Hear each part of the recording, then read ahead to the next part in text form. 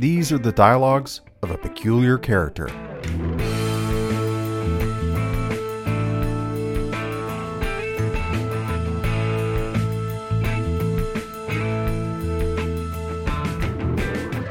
My name is Thomas Gideon.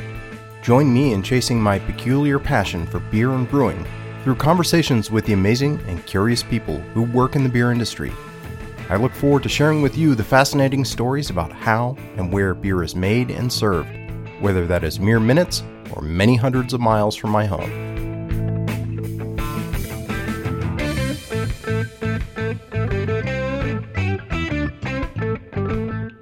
I continue my tour of breweries and businesses in Howard County with Manor Hill. It's located in Ellicott City, a little bit off the beaten track from where I sat down in the last episode in Columbia. My guest this time, Krol, one of the more experienced brewers in the area, as you'll hear getting his start with some of the oldest breweries in Maryland. Manor Hill is the oldest farm brewery in Howard County and is definitely part of the generation of breweries that came up a few years back when the state liberalized licensure around farm breweries. Like the other farm breweries that I've spoken with so far in the podcast, Manor Hill is situated in a beautiful setting, if a bit off the beaten trail. Unlike Waradaka and Brookville, it has strong ties with an existing restaurant and sibling businesses that have started up since. There is something about the entrepreneurial spirit of the farm brewer, though, that I think you'll find to be in common with the folks that I spoke to both at Brookville and Waradaka. Just because they have slightly different backgrounds doesn't mean that you won't recognize, I think, a kindred spirit here, both in Kurt and in the place where we sat down to talk.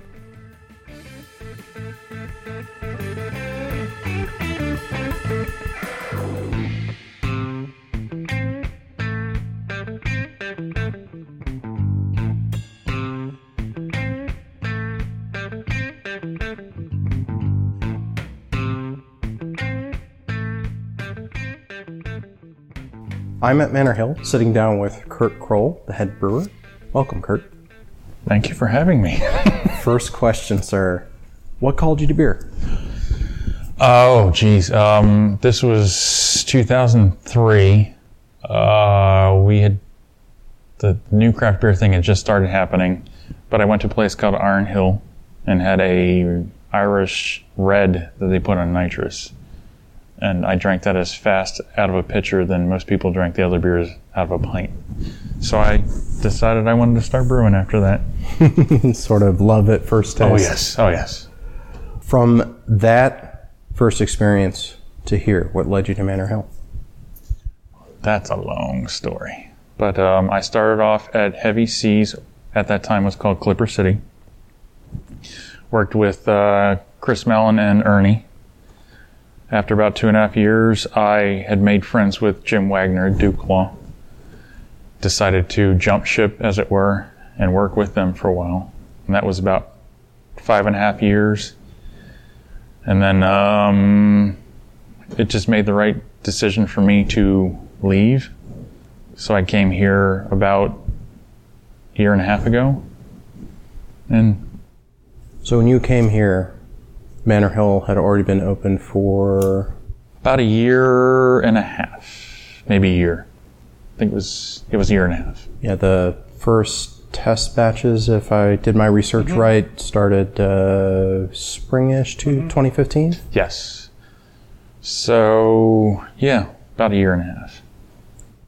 So I'm curious, from your perspective, you can tell me a little bit about, I recognize this before your time, but the inspiration to open a brewery. The family, the Mariners that own the property, own the farm, already had a successful restaurant.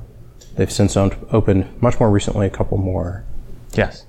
I think Jason wanted to venture into that idea and take it as far as he could go, and he convinced Randy to let him build this up, and Jason went searching for brewers. He started with one of his friends, and then he hired Ben, and they started from there and tried to build a brand. And it's been growing ever since. So I understand there's some affinity or inspiration with a Colorado staple with a recognizable, thinking Oscar Blues. According to the website, anyway. Oh, I don't read the website. So that's not something that's like Colorado. No, he just wanted to do a farm to like home ingredients, like local. I mean, we're using malt from a guy I used to work with at Duclaw that started his own malt stir. We're getting stuff from Copper Fox, talking to other places that just open up, like Proximity, just local ingredients. I mean, we're using corn from the front yard in the Pilsner every time and some other things. So, yeah, I guess if that's the Oscar Blues thing, then yeah. It's just that they also have a farm, a cattle farm, like the farm here. I don't. I keep my nose to the grind and just try and do my job. Fair enough. So the tasting room we're sitting in, what do you know about that in terms of, when I walked up, it's a fairly distinctive looking building. It's stone clad partway up, cast iron ornaments. Most of this decor is from the barns that the Mariners have bought and stripped down. The same stuff they're using at Victoria's or Food Plenty or the Tavern. It's all reclaimed wood from barns, and you can see that on the field up in the top of the hill. So they're trying to keep that rustic, down-home feeling. If you go to Food Plenty nowadays, that's a beautiful restaurant. I went the first time after it opened. I'm like, holy crap! But yeah, they're just trying to keep the down-home feeling. So it has a very consistent aesthetic in terms of how it looks, how it feels in the space with that local ingredient, that local story. Oh, yes. Location-wise, a little off the beaten path. Not hugely off the beaten path, but actually pretty well situated in terms of Columbia being somewhat equidistant from Baltimore, D.C. How do you see that affecting especially the tasting room? Is it locals? Is it a lot of beer tourists from either end? I see a lot of breweries becoming destinations. I mean, you go to Northern Virginia and those are hikes every time. This isn't that far off the beaten path. I mean, but yeah, it is like 108. I've never gone down here until this opened up, and you go down to Weredeck or Brookville and it's the same thing. You just drive and you're like, am I there yet? But it's not that far. But yeah, and I mean, that's the whole mentality of these places these days as I'm seeing it. It's an experience as opposed to just going to a 7-Eleven and buying a 6-pack. Or perhaps a bottle shop or a bar that's just in commercial complex. So you think that distance that you have to travel kind of helps set the mindset, like the views that you see in the drive-in kind of help you. Yes. A lot of people are like, is there a brewery back here? Yeah. Yes, there is. So you think people are getting habituated? They're expecting it now. They're like seeing. I can see that completely. It's not just you're going to your local packy and getting a Budweiser or whatever. You're going to try their take on an IPA or a stout or whatever, and you're going for their product. It's also that sort of. Well, this is a large enough space. There are enough people here. Surely a brewery must have sprung up to serve that demand. Yes. Yeah. I mean, nowadays, I saw this happen about 7 or 8 years ago after I started professionally brewing, how it's going to be localized. There's going to be very few national brands. It's all going to be like England was in the early days. It's just brew pub, small thing. Kind of like Portland. Got a hold of instantly. I don't even know how they did that, but nationally, I could see this happening a while away. Little 5-10 barrel brew houses. You touched on the local ingredients. You mentioned the corn that goes into your Pilsner. It's unmistakable when you park out in front of the tasting room. The trellises, the wires for the hop vines. You grow an appreciable amount of hops here. We hope so. I mean, that's an undertaking that I've seen pictures. I've had friends go to California and the miles and miles. It's an undertaking. So we're trying to figure it out. Are you harvesting hops of a quality that you've used them in beers thus far? Or are you A little bit. I mean, it's not enough. We don't have the acreage to do sustainable. I mean, that would take everybody's houses out of this neighborhood, just making hops. So yeah, I mean, we're using as much as we can out of what we get, but it's not like we can only use that exclusively.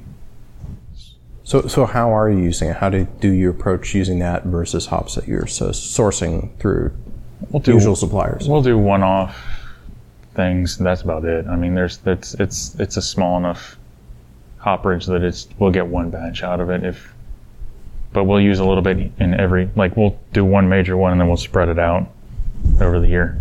Using that more for finish, dry hopping, wet hopping? Probably finish, just to get the flavor, because if you bitter it with it, you won't get any of the flavor. So.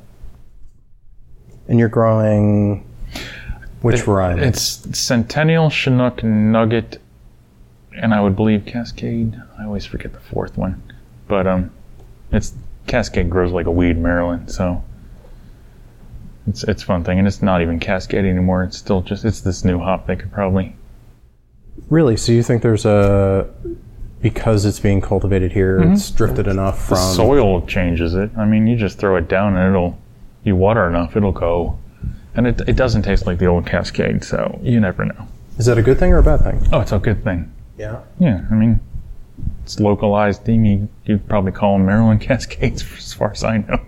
What flavor, if you can describe it, do you think makes it distinctive from like a traditional West Coast Cascade? Changes. Well, it's Centennial gross, so it's probably more herbal. Totally different thing. Let's talk about the brewery for a bit. Can you talk about your brewing setup? Describe the system and sort of how the vessels are laid out.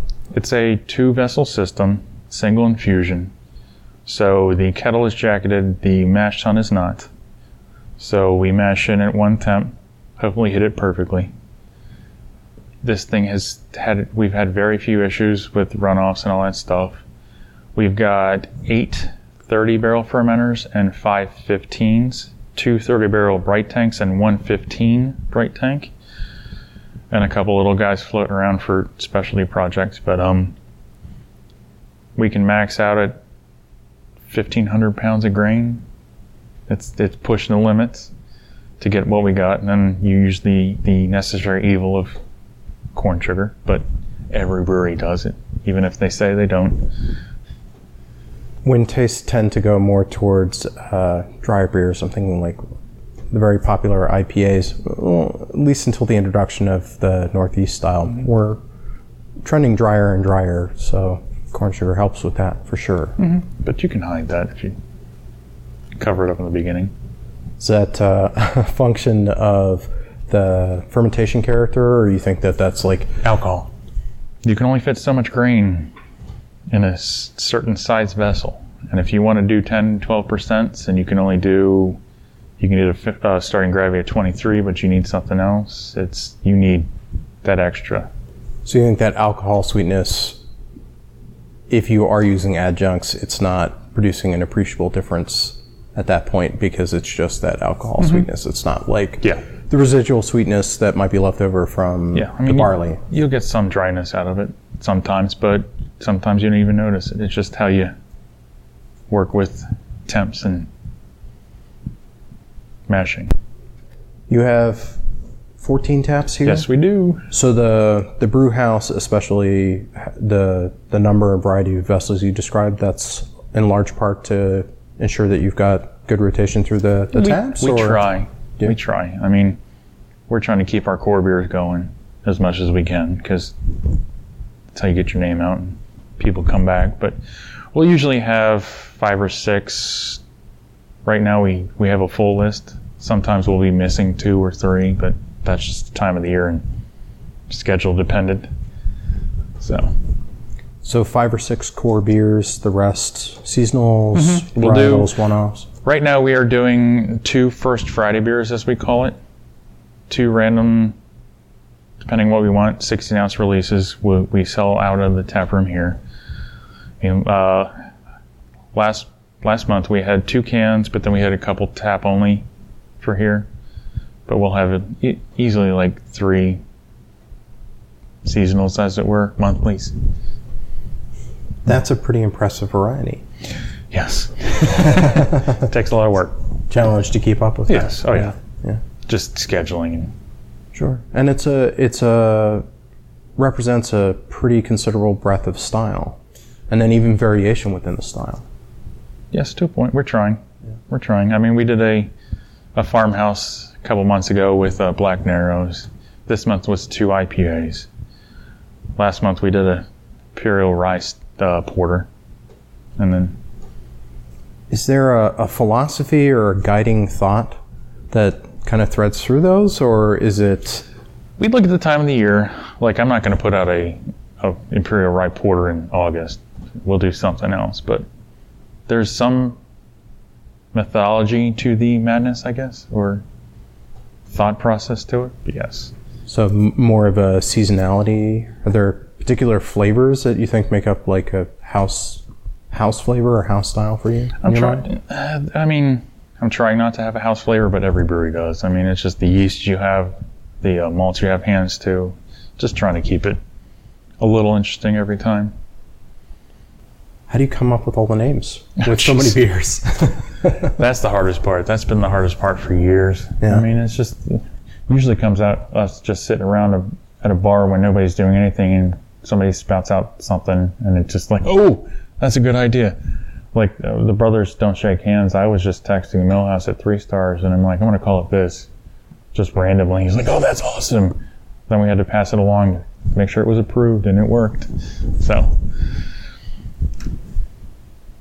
coming back to the ingredients again, to talk and unpack more that local aspect of the story here.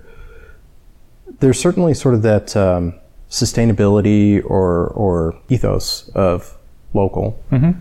Do you feel that yields better flavor or brings certain qualities that other... How so? Well, it's fresher. It's more... I mean, you're getting it as soon as it's available, like instantly. Like, we're getting the peaches from Steve Marsh, who now works at Checker Spot, but he has his own farm. We use that in the Farm Fuzz, and then we're going to get some pears he found at a local market for the next kettle sour. So, I mean, it's fresher. It's not processed to the point where it's mudded down, I guess.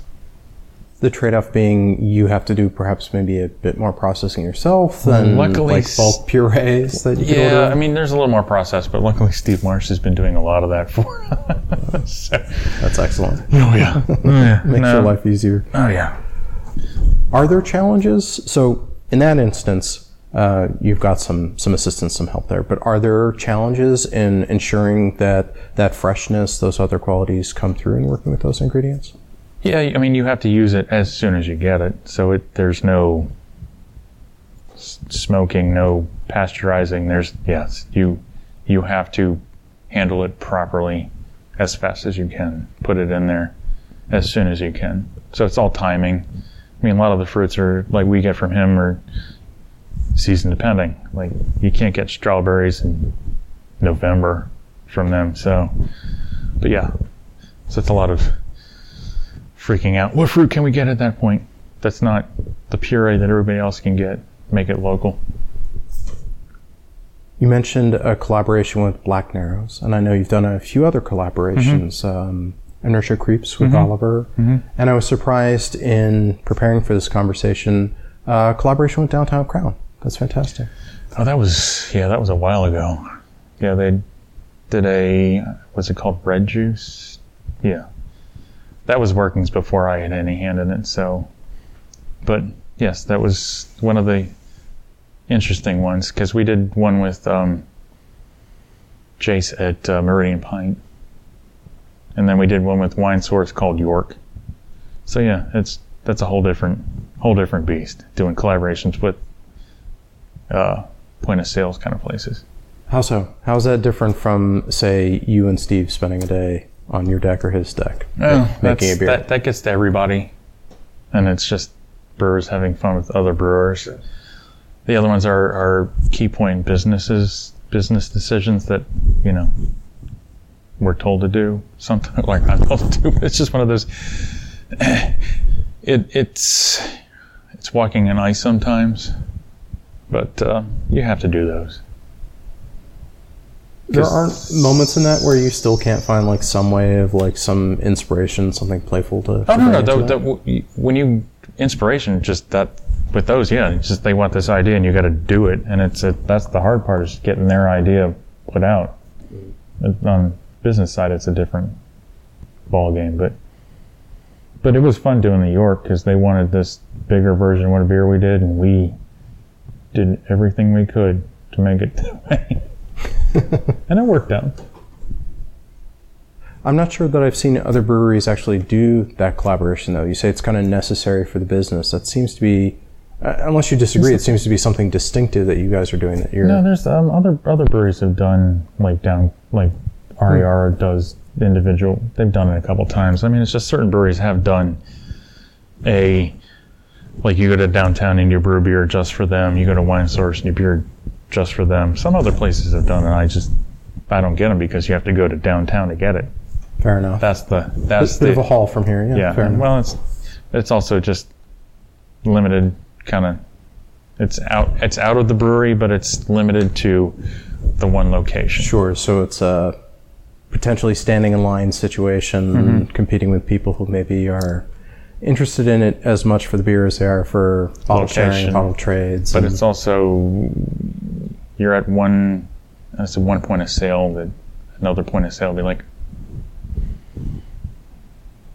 yeah, it's why not it's us? It's a slippery slope, but it is what it is. It's a business thing. So that's I don't know how to word it other than I'm just making the beer. Just making the beer. Setting aside business constraints, what styles are you drawn to? What's your favorite kind of beer to make?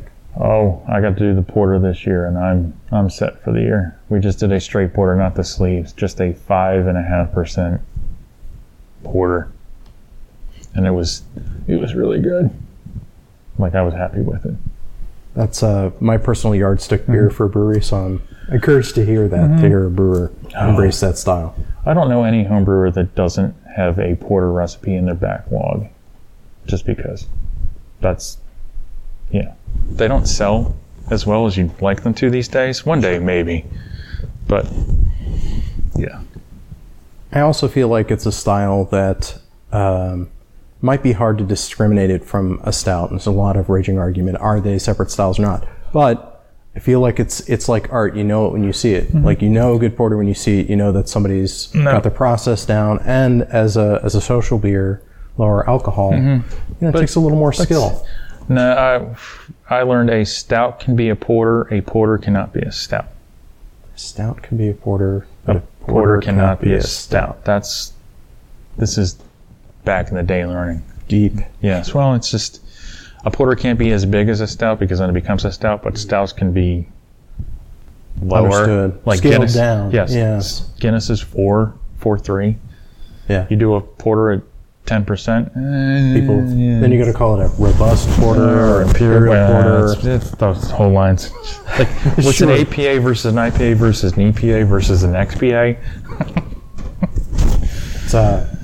Well, now we're back to the business, right? That's the marketing. That's how you're kind of chasing trends. And I think we already have a sense of where you fall, but let's lean into that a little bit. Okay. How much are you distributing, and how do you balance sort of the conversations and the opportunities in the tasting room, what you're selling here, versus what you're packaging for outbound sales? We try and package as much as we can out of here with our limited volumes. So, I mean, we're sending, I don't know the numbers, but we're self-distributing into Montgomery County Wednesdays and Fridays at least right now, and if need be another day if we have to drive down there, but we're sending out as much as we can there. We're going through a distribution at Legends, and then we're selling what we can at the restaurants. I mean, we have now 3 restaurants. Yeah, 3. To keep up with it, because you never know. There might be a 4th I don't know about. But yeah, no, it's keeping the product in the restaurants while keeping the tap room stocked with a reason to come here. Keeping the Montgomery County places happy, and keeping Legends and Baltimore and their outer places stocked so they can sell stuff. So it's a slippery slope. Speaking of those restaurants, do you approach what you make for distribution differently because you've got those 3 restaurants, or do you see that as consistent with what you're doing with Legends and consistent across the board? Yes, yeah. No, other than like the downtown stuff, we're brewing it, we're trying to get it out to them. Everybody gets it. Oh yes, as much as we can. That's the make everybody happy. That's the hardest part. Sure. A lot of the breweries that I've talked to, owners, other folks in the industry, talk about their place in the community, talk about their relationship in the community. You see Manor Hill as part of a larger community. You host events here in your tasting room, yes. Do outreach and things of that nature. Yeah, we're doing the Ellicott City Music Fest every year right down the road. I drove through that town when it was decimated because it was on my way to work, and I can walk down there. That's right. That's the storm that flooded out. Ellicott City impacted the Nepenthe homebrewing store. Yeah. Oh yeah, that was a big one. I got calls like, "Are you okay?" And I'm like, I was so high up on the ground, and I saw the news. I'm like, "Holy crap!" That was an eye opener. But it had happened like 2 years before, but not as bad. Just too much infrastructure built around this damn town. So you're stepping in at that time, other breweries were stepping in solidarity and trying to help out. Yeah, Jailbreak was doing something. We were trying to do something as a local. You also have hosted festivals here. You've done last fall. You did sort of a we did a Farm Fest. Yes. Yeah. Trying to build up the local market. We had local vendors.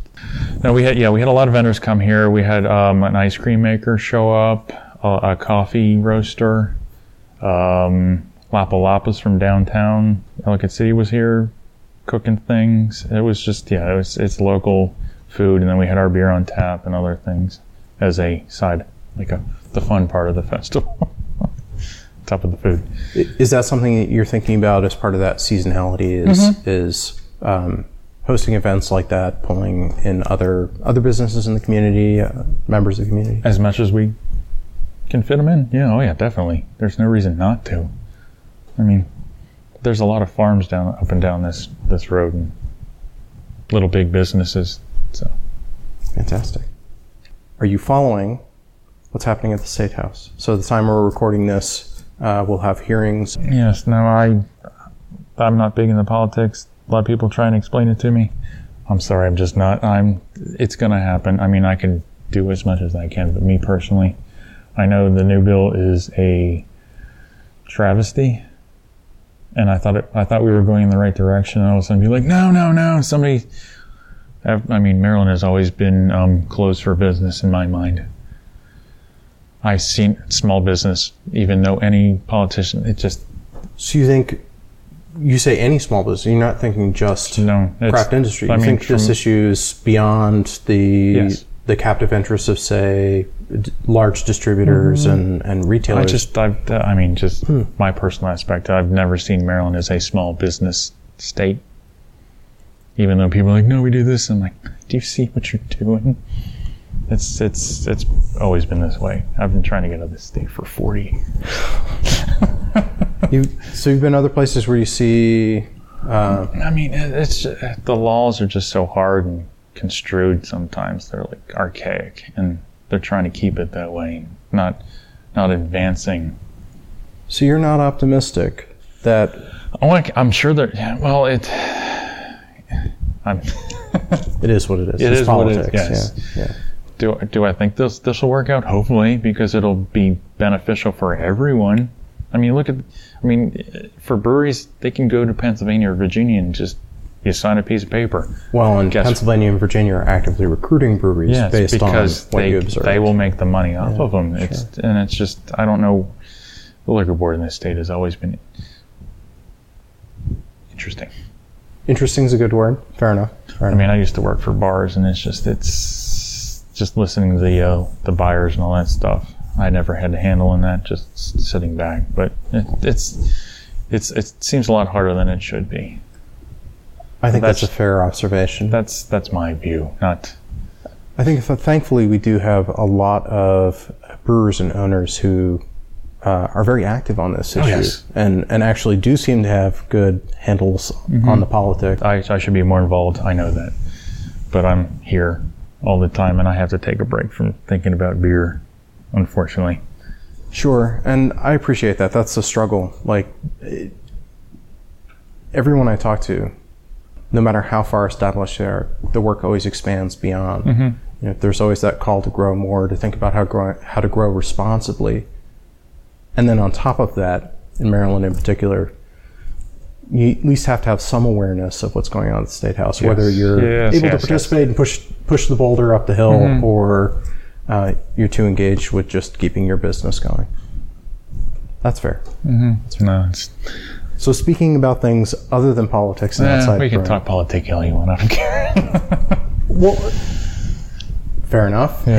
In that realm, what do you find as a cause for hope or optimism, or what do you find interesting that has some intersection with brewing? There's a lot more breweries opening up to fight for it, as opposed to a few years ago where there were like 5. There was Heavy Seas, Flying Dog came in, there was Oliver's, there was Brewer's Art, and there wasn't much to fight for. Now 85. Yeah, now they're popping up. Yeah. And hopefully all of them will survive. And each, I think, in respective counties, like very different characters and sort of different approaches, and then a lot of solidarity. We have a trade association here in the state, Brewers Association of Maryland, providing, I think, good focus and tracking of some of these issues. Support for brewers who don't necessarily have a lot of time. Yeah, no, we got people. I mean, our owners are doing their due diligence, trying to fight for it. I know that.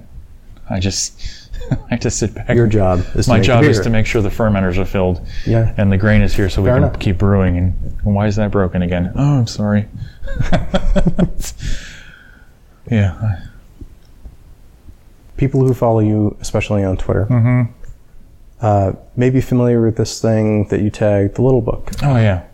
Can you talk about that a little bit more? Oh, I was starting to do. Yeah. I went to school and I have a photo major and a computer animation major, which went nowhere because photography. I didn't want to be a wedding photographer because that's what you did in Maryland. And I didn't know anybody anywhere else. So no, I've been drawing since I was 8, I guess. I finally got back into drawing about 3 or 4 years ago. And I have this little book that's like 2.5 by 4. I tried to do it daily. It's fallen off a little bit because we got really busy here. But yeah, no, I try and keep that up. I mean, I was doing I'm doing a couple labels here. I did the Crooked Peak picture. I did the Brothers Don't Take Hands main part where they're hugging. And then My Old Friend, the dog, I drew that. We're going to have a couple others that I get to have a hand in. The Roots and Sales I did with Black Narrows. We try to keep that like one half us, one half them, and it seemed pretty well. But yeah, the little book is just me doing whatever little picture I can find. It takes about half an hour a piece. I have an art major that I did nothing with either. It's what happens. As you do. As you do. From the outside, it doesn't look like it's dropping off. I appreciate that you say like it probably ebbs and flows based on how busy you are here, but I find that fascinating. That's something that you do consistently, and it's something that seems to spark some conversation from time to time with other folks. Yeah, no, I don't want to lose that. If I lose that, then pretty much dead inside, I guess. Like if I'm not drawing every day, or at least something here and there, you don't want to give up hope, but you don't also want to lose that. It's understandable. So, and a small page is it's an interesting creative constraint on the one hand, but it's also a nice, like, manageable invitation to try to keep up a daily practice. Oh, yeah. I mean, I just bought a Surface Pro to try and go digital, but that's going to be, I don't have time to learn that damn program. Got to set it up, got to troubleshoot it. Well, no, I have it in there, but it's just using the program is harder than anything. Pencil and paper, so easy. Simple. It's right there. I know what it is. I know what it'll do. I'm buying other things, but yes, so. But you got that Surface Book for a reason. Is there something you're hoping to do with digital artwork that is not as easy or as apparent with pencil and paper? If you look at my artwork, it's mostly comic book related. I've been buying comic books since G.I. Joe first came out, stuff like that, like 88. I'm that old. So Yeah, if I weren't doing this, I would hope to be doing that Wolverine, Spider-Man, whatever, Batman kind of thing. Most people know that, so. I think it's pretty apparent for other comic book readers like myself that that's the case. I think that shows through in your hand when you're drawing. I have pull boxes in 2 stores and locally. So I go today. I'm not going there today, but I'll go tomorrow. So yeah, I have a stack that's probably 3-4 months behind. As you do when you collect comics. Yes, it happens. yes, you get behind. yes. So, but no, that's what I'm trying. That's why I do that, just to keep that active. Yeah, my grandma would yell at me if I wasn't drawing. And you find that intersection with the business still, like whether that's necessarily why you do it or not. The fact that you're able to contribute in ways. Oh yeah, no, I like the fact that they allow me to do that, because I mean I got a few at Heavy Seas back in the day. 1 or 2 at Ducal, that just was dependent. We were doing a collaboration. I'm like, I'm doing the artwork, and they're like, okay. But here, yeah, no, they appreciate it. I mean, it adds to the hands-on kind of business to it. Well, in Heavy Seas, especially when they changed the branding, when Heavy Seas went from a line at Clipper City to being the total brand image of the brewery, that must have been like fun imagery to play with, the pirate theme. Oh yeah, I had fun with those. The mascot. The Jolly Roger flags. Yeah. I had fun with those. So yeah, the 22-ounce series. Yeah, I remember that. The Dan Maheen. Yeah, those were some fun beers. Creative names. Yeah, no. Delicious too. We tried. Yeah. I mean, it's always a battle. That seems like a good way to balance a struggle, though. Like the large format, which I know is increasingly less popular. Yeah, nowadays. Still, that being the case, like to put out your cores in 12-ounce cans, even to put out some of your recurring seasonals in that same format, but have bottle releases where you can play a little bit more limited runs. Yeah, I mean, you have to have the 3-tier, you have to have the distro, you have to have the sales, but it's also fun to just put it out here. You know it's 2 days or a day of or maybe a week old, and you know you're getting the freshest. I mean, back in the day, we were so happy to get a bottle of an IPA that was at least a month old.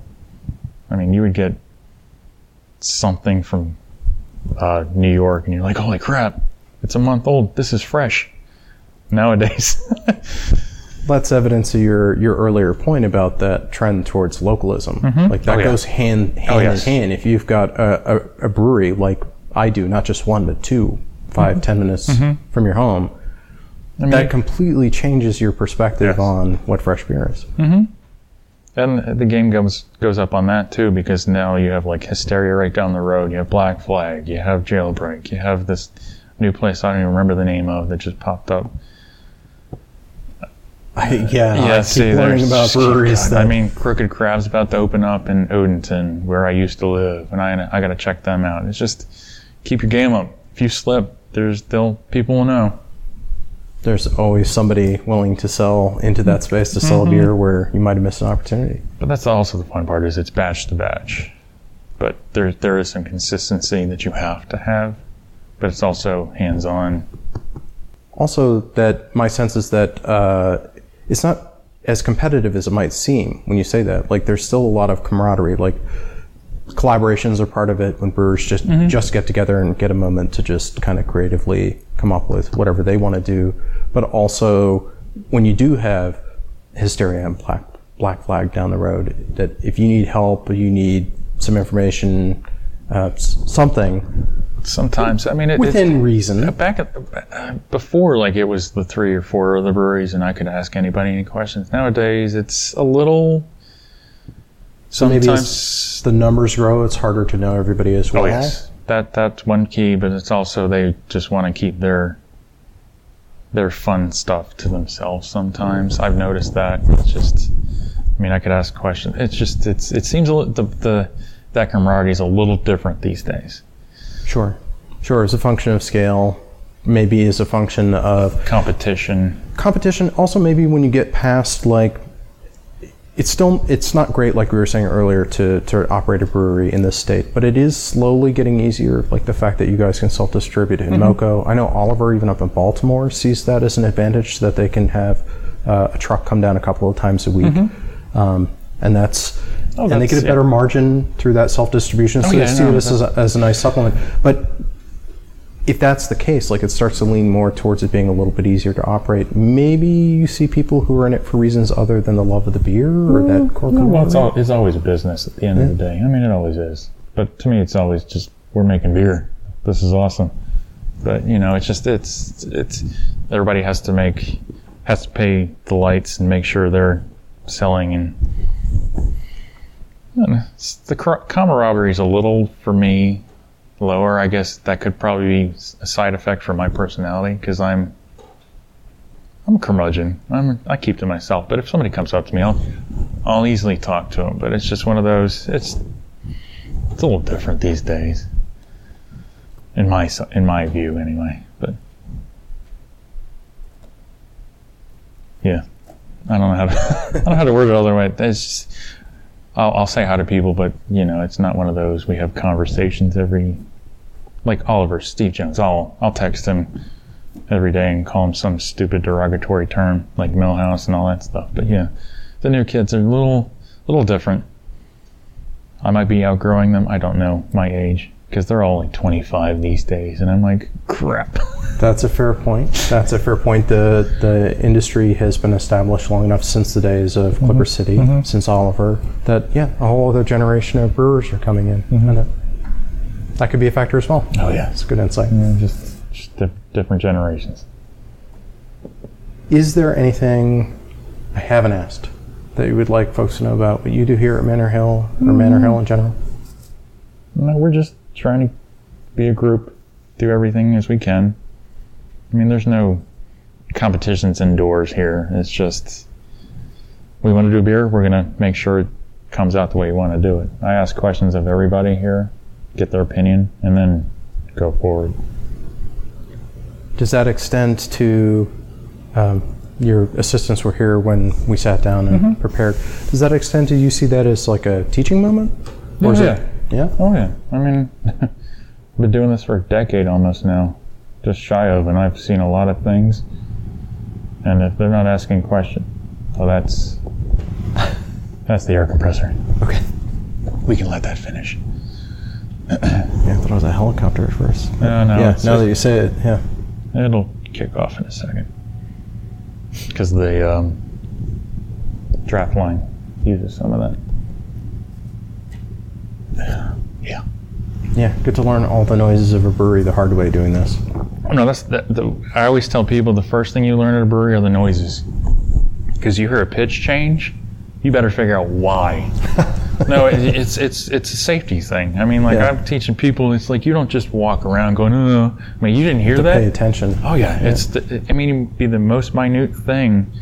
It changes and there's something's wrong. Yeah. There's the ambiance noise of a brewery is a key point to any brewery working there. Like the brewer, if he can't pick that up, you're not paying attention. Even with my one little earpiece, I can still, oh crap, what was that? That's not right. Something sounds off. Yeah. What just happened? What just broke? Yeah, me hitting the cord. But yeah, I mean, it's basically that. It's one of the, just, you learn it over time, the noise of your brewery. And I've been to 4 different warehouses now, and they all sound different. You just hear some pitch change, and you're like, oh crap. What's coming up next for Manor Hill? We are going to do the next Inertia Crepes with peaches and pears. We have a more New England style version of Citra. We're calling Citra Stupor. Yeah, I call them ugly IPAs because they're hazy. People are like, what? I came from a school where everything was crystal clear. And we worked hard to make it that way. But it's just as hard to keep that damn stuff hazy. Sure. And nobody really appreciates it. Like, oh, you just turn off the filter? No. You look at California yeast the wrong way, it'll drop out, even if you don't filter it. So you're not, when you do make it, you're going for that authentic haze. You're not throwing handfuls of flour. No. No, we used to put oats in the boil, but we don't have to anymore after we've read some things and learned some things. And Biotransformation. yeah, the biotransformation, as I turn my head around. Yeah, no, it's yeah. I mean, we are starting to turn it around, I guess. I mean, we're getting good reviews on the IPAs, except for a couple people. There's always somebody. There's always the trolls, yes. Yeah. After that, we're doing a collaboration with a place that's opening up hopefully soon, named to be determined. Yeah. I don't know. They're having, it's always the legal battles, names, trademarks, so many challenges. At this point, it's just, every name's been used, and we have to start using paragraphs for names. It gets ridiculous. Or icons or glyphs of some sort. Mm-hmm. Oh, the geometric thing drives me up the wall. This isn't the 1980s in neon. It's fun, but put a little effort into it. Anything else coming up? Any events? No, I don't know any events until the summer. I haven't been told any of that stuff. So fair enough. Well, we'll stay tuned to the website and the social feeds definitely stuff like that. Instagram, fantastic. Twitter, Facebook, all of that. Kurt, thanks so much for sitting down with me today. Thank you.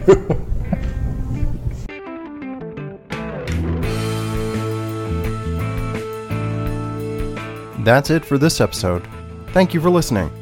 In the next dialogue of a peculiar character, I hope to be able to pull together a special episode about legislative issues that are continuing and growing here in the state of Maryland around the brewing industry, recorded on site at the State House as the new legislative session is about to open. If you have comments, questions, or suggestions, please send them to feedback@peculiarcharacter.com. If you enjoyed the episode, please help spread the word. Tell a friend about it. Please consider supporting the show financially by visiting patreon.com. That's patreon.com/peculiarcharacter and become a backer.